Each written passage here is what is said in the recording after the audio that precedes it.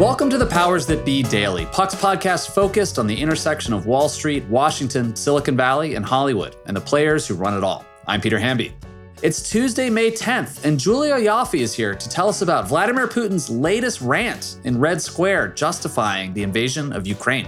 And she teases a fascinating piece going up on Puck today about how World War II defined Putin's way of thinking, both as a young man and today. And later on in the show, Tina Nguyen stops by to tell us about the Republican slugfest between Dr. Oz and David McCormick in Pennsylvania, and how the combative primary has opened up a lane for a third possible frontrunner. We'll hear about all that and more on today's episode of The Powers That Be.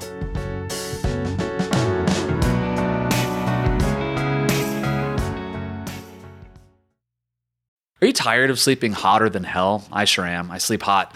There's something crucial about sleep that eludes us when we're too warm, too uncomfortable, and too caught in the web of our own thoughts to drift off. And while curiosity fuels our days, science tells us that cool sleep recharges our nights. That's where ChiliPad by Sleep Me comes in. Meet the bed cooling system that elevates the quality of human life through cool sleep. The ChiliPad bed cooling system is your new bedtime solution. I love it. It lets you customize your sleeping environment to your optimal temperature, ensuring you fall asleep, stay asleep, and wake up refreshed. ChiliPad works with your existing mattress. It's a water-based mattress topper that continuously controls your bed temperature from 55 to 115 degrees, allowing your body to rest and recover. This isn't just about escaping the heat, it's also about optimizing your sleep for better health, more energy, and improved physical and cognitive performance, which I obviously need hosting a podcast. ChiliPads are designed for 1 or 2 sleepers, so if your sleep partner likes to sleep at a different temperature, or you only need it for one side of the bed, that's okay too, and we know that's crucial. Plus, you can schedule automated temperature changes to trigger deep sleep. But when I'm at home, ChiliPad solves those problems. So trust me on this one. Visit sleep.me/powers to get your ChiliPad and save up to $315 with code POWERS. This offer is available exclusively for Powers That Be listeners and only for a limited time.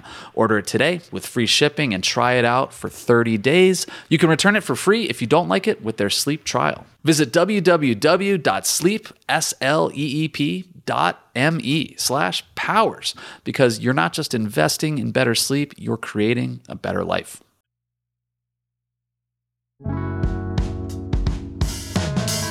Happy Tuesday, everybody, because not enough people say Happy Tuesday when you're just walking around on a Tuesday. So happy Tuesday. I'm joined today by Julia Ioffe, who joins me really for 2 months now. It's been to talk about Ukraine and Russia. When was the last? I think longer. Yeah, when was the invasion? December. December? Yeah. No, the invasion was the end of February, but they've been building up, at the border since November? And I think all of December and January and February, you and I were like, is he? Is he not going to? Is he going to? 50-50, 60-40? Yes. We did spend like 3 or 4 weeks on the podcast talking about that before the actual invasion. You're right.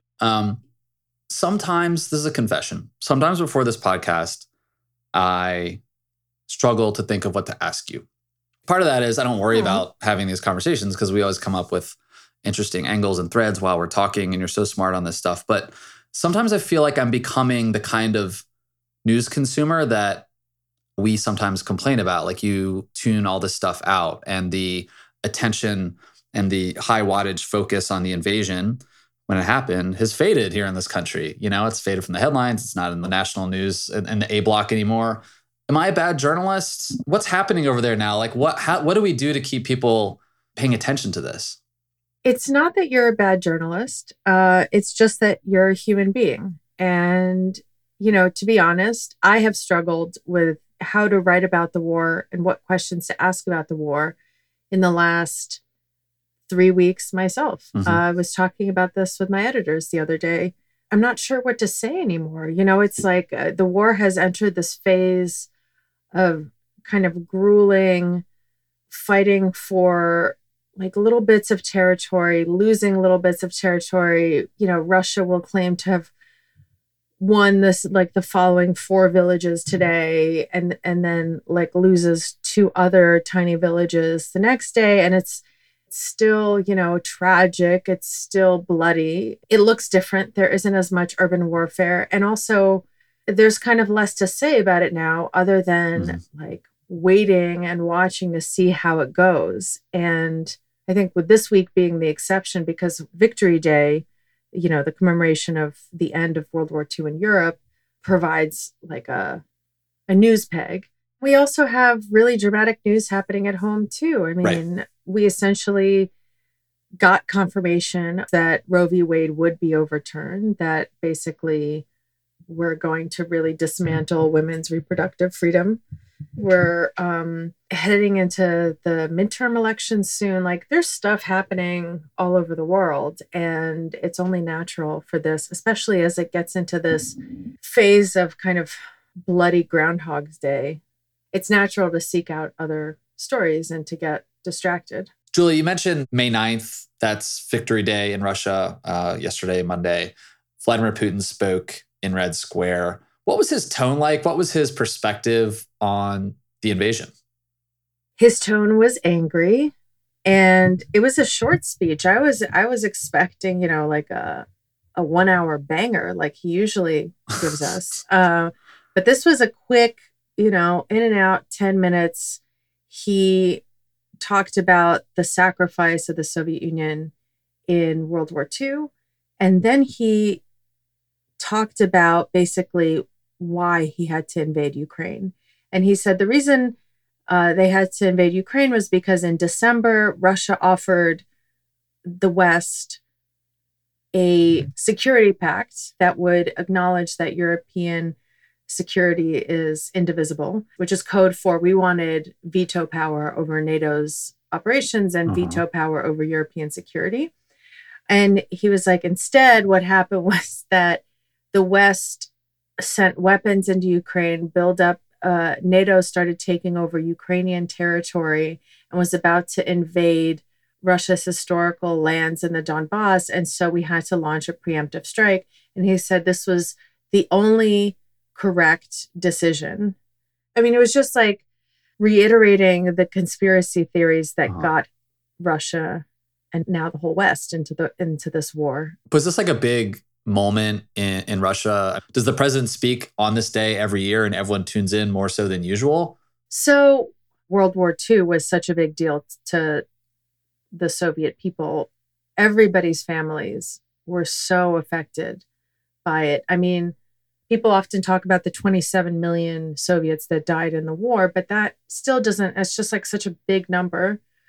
But in the 4 years that the Soviet Union fought in World War II, the Soviet Union lost 15% of its population. Wow. In 4 years.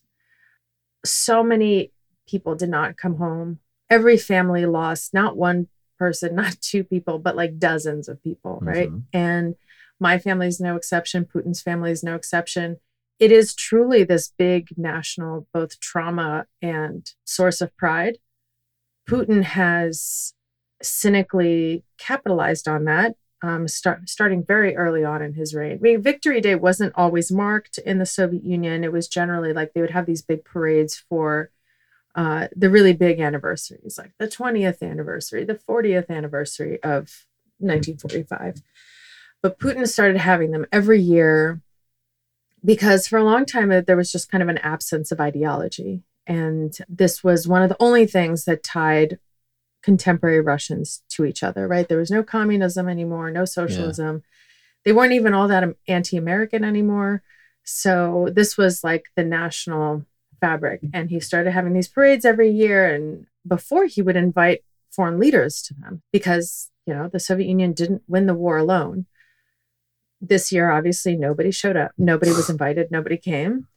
He even said in his speech that the West is trying to rewrite history to say that we didn't win World War II, that they won World War II. And it's like, okay, buddy, just chill out.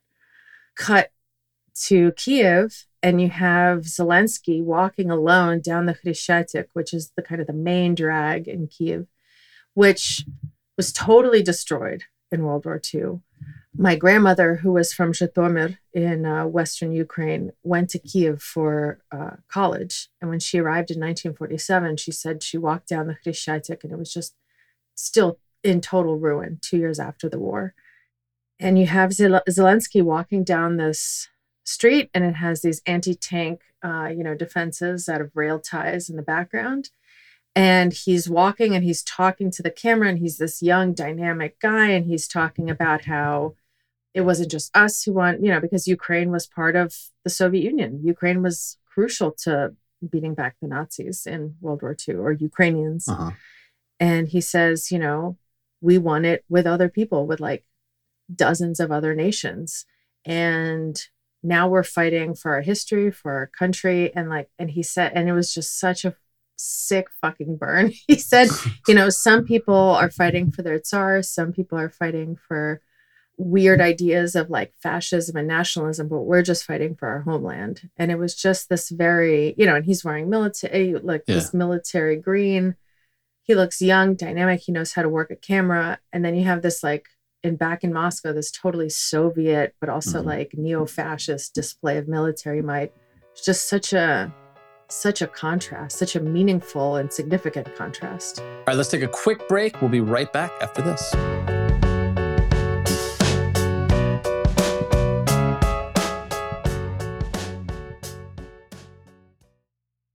Quick math. The less your business spends on operations, on multiple systems, on delivering your product or service, the more margin you have and the more money you keep. But with higher expenses on materials, employees, distribution, and borrowing, everything costs more. So to reduce costs and headaches, smart businesses are graduating to NetSuite by Oracle. NetSuite is the #1 cloud financial system, bringing accounting, financial management, inventory, HR into one platform and one source of truth. With NetSuite, you reduce IT costs because NetSuite lives in the cloud with no hardware required, accessed from anywhere. You cut the cost of maintaining multiple systems because you've got one unified business management suite. You improve efficiency by bringing all your major business processes into one platform, slashing manual tasks and errors. Over 37,000 companies have already made the move, so do the math. See how you profit with NetSuite.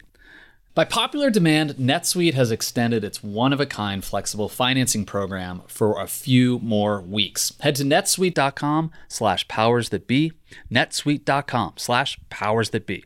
That's netsuite.com/powersthatbe. On the topic of World War II, you have a piece coming out later today on Puck, I believe, about how World War II influenced Putin. The lore of Vladimir Putin is that he was influenced as a KGB officer in Berlin who saw the fall of communism, and that defined him forever. A lot of people don't talk about World War II and the influence on his psychology. Can you give us a quick tease without giving away the bag of what this article says? Because I literally cannot wait to read it. Yeah, so this is one of my pet peeves, which is like the Western obsession with Putin, the KGB agent, which, yes, is extremely influential and shaped him and shaped his thinking, yada, yada, yada. But what Americans don't catch, because it's just a totally different culture, is this kind of street kid culture that he comes from, and that grows out of World War II. So the street kid culture I always knew about for a long time, like my dad and his college buddies who were also born in the 50s in the Soviet Union and grew up in a similar way would help me decode it. But I'd never really connected it to World War II until I was doing research for my book. And when you lose that much of your population, and also you lose that many men, young men of marrying age, of baby making age, there were places in Russia after the war, or in the Soviet Union after the war, where the female to male ratio was 19-1 after the war. And, the one woman with the husband who came home would loan him out to the other women because they wanted to have babies. So this era was called Bezatsovshchina, which means the era of no fathers, because there were so many children born to single mothers. There were so many orphans. There were so many children like Putin who did have fathers who came home from the war, but came home radically changed and withdrawn and traumatized. His father was nearly killed fighting for Leningrad. He was part of the NKVD troops. NKVD was the predecessor to the KGB. Gotcha. Anyway, and he basically grew up without much of a, father figure. And he, like most men of that generation, grew up in the streets. Like they were, kids from the projects. He was in a very poor area and he lived by the code of the street. A lot of those men, well, a lot of those boys, when they grow up, ended up in the penal system, bringing that like language with them. It's a whole separate language, a whole separate culture, a whole different honor code. And Putin very much talks like that still, behaves like that still. And men of that generation immediately understand it. And they're like, oh, he's, putting this guy down in this very specific way because according to this code, you got to answer in this like in this way. Oh, when he says this, he means that. And that is all because, their moms were working. Their dads were either drinking or just like dead or non-existent. And they were raised by the streets. And it was one of the reasons that Putin said himself that he went and like learned judo was because he wanted to be king of this crew, his yard. And he was small and scrawny. And so he needed some, tricks up his sleeve to rule the other boys. Wow. Yeah. The Russian baby boomer man. I'm always blown away by the reporters on this podcast. Like I always learn something, but I literally had no idea about this era or that culture. So thank you for enlightening me. And thank you as always for coming on the pod. We will talk to you next week, I believe. And I promise not to be as cynical and be more well-informed about what's happening over there. But thank you for... You're doing amazing, sweetie. Thank you for helping us through it. All right. Thanks, Julia. Thanks, Peter.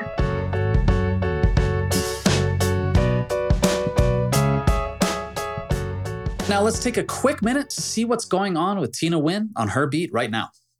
Thanks, Peter. Let's go back to the Granite State real quick to revisit my favorite race, David McCormick, hedge fund gajillionaire versus Dr. Mehmet Oz, other gajillionaire, but a celebrity.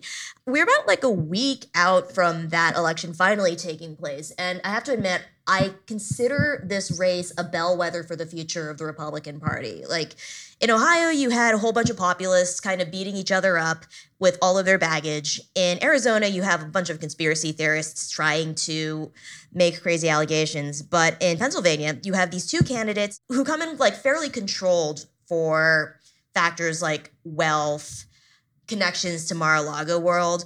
So right now, you're just sort of seeing them on the basis of their own political platforms and of their own characters. It's going to be a signal of what can win in Republican primaries these days, which makes the new update rather interesting. So McCormick and Oz are right now flooding the airwaves in Pennsylvania with all sorts of negative ads against each other. Oz, who's backed by Trump right now, is saying that McCormick's not fully populist, that he's kind of a fake and a phony who's hired a lot of Trump people. McCormick is hitting Oz back on his previous record that indicates that he's a lot more liberal than his current positions let on. Like, he supported various types of abortion. He also expressed empathy towards trans children, which is a big no-no in the Republican Party these days. But the fact that these two wealthy outsiders are currently beating each other up on the airwaves has somehow created a lane for Kathy Barnett, who's a third candidate, to slip through. Now, she's more known as a Fox News figure who's written a couple of books, recently revealed during a debate that she was the product of a pregnancy caused by rape, which gave her a massive boost in at least name recognition among Republicans. And she also just got endorsed by Joni Ernst, who's a female senator from Iowa. So her stock has actually been rising in the polls. And there is a universe where Oz and McCormick are so negative against each other that they turn off a large section of Pennsylvania voters, cancel each other out. Kathy Barnett rushes through and wins because she is not the candidate with money. She's actually not from Pennsylvania, but she has a more populist credential than the rest of the candidates do. Now, one could say there are, 30 other Senate races and Senate primaries they could be paying attention to. I agree, but there's something very particular about this race. I view it as like a scientific experiment to see what sort of platform and message can win in the Republican Party these days. especially with candidates who were not necessarily Republican populist stalwarts, who are now trying to embrace this world. David McCormick comes from a super traditional Republican background with populist nods. Oz comes in, he is more liberal, a little bit softer on culture war issues, who has taken a hard turn into MAGA territory and has Trump's endorsement, but it's not necessarily sure whether being endorsed by Trump can make voters look past all of those past MAGA sins, as it were. But here's a new factor that I think Puck readers should be paying attention to. You can have a qualified guy with a deep history and MAGA nods. You can have a celebrity who is trying to embrace a MAGA platform and has gotten Trump's endorsement. Or you can have a third candidate who has neither money nor stature nor Trump's endorsement, but has the spirit of the MAGA populist, anti-elitist movement. Will voters go for these other two candidates, or will they go for someone who's clearly super unqualified but has the MAGA spirit and embodies it the most authentically? That's sort of why I see this race as one of the most important ones in the party. Not just because, who's going to be the senator from Pennsylvania? It's who in this swing state will be senator? What kind of Republican will Pennsylvania choose to represent them in the United States Senate? That's a huge sign for where the party is going. And so if I were you, I would definitely keep refreshing the election return page on Tuesday night. Thanks so much for listening to another episode of The Powers That Be. As a reminder, The Powers That Be is the official podcast of Puck. We'd like to thank Ben Landy, Liz Goff, and Alex Bigler for their editorial and production guidance. If you like what you hear, please share with a friend. It really helps us keep delivering the inside scoop that only Puck can offer. Follow us on Twitter at Puck News. I'm Peter Hamby. See you tomorrow. This has been a presentation of Cadence 13 Studios. Please listen, rate, review, and follow all episodes wherever you get your podcasts. The Powers That Be Daily is executive produced by John Kelly, co-founder of Puck, and Chris Corcoran, chief content officer and founding partner of Cadence 13.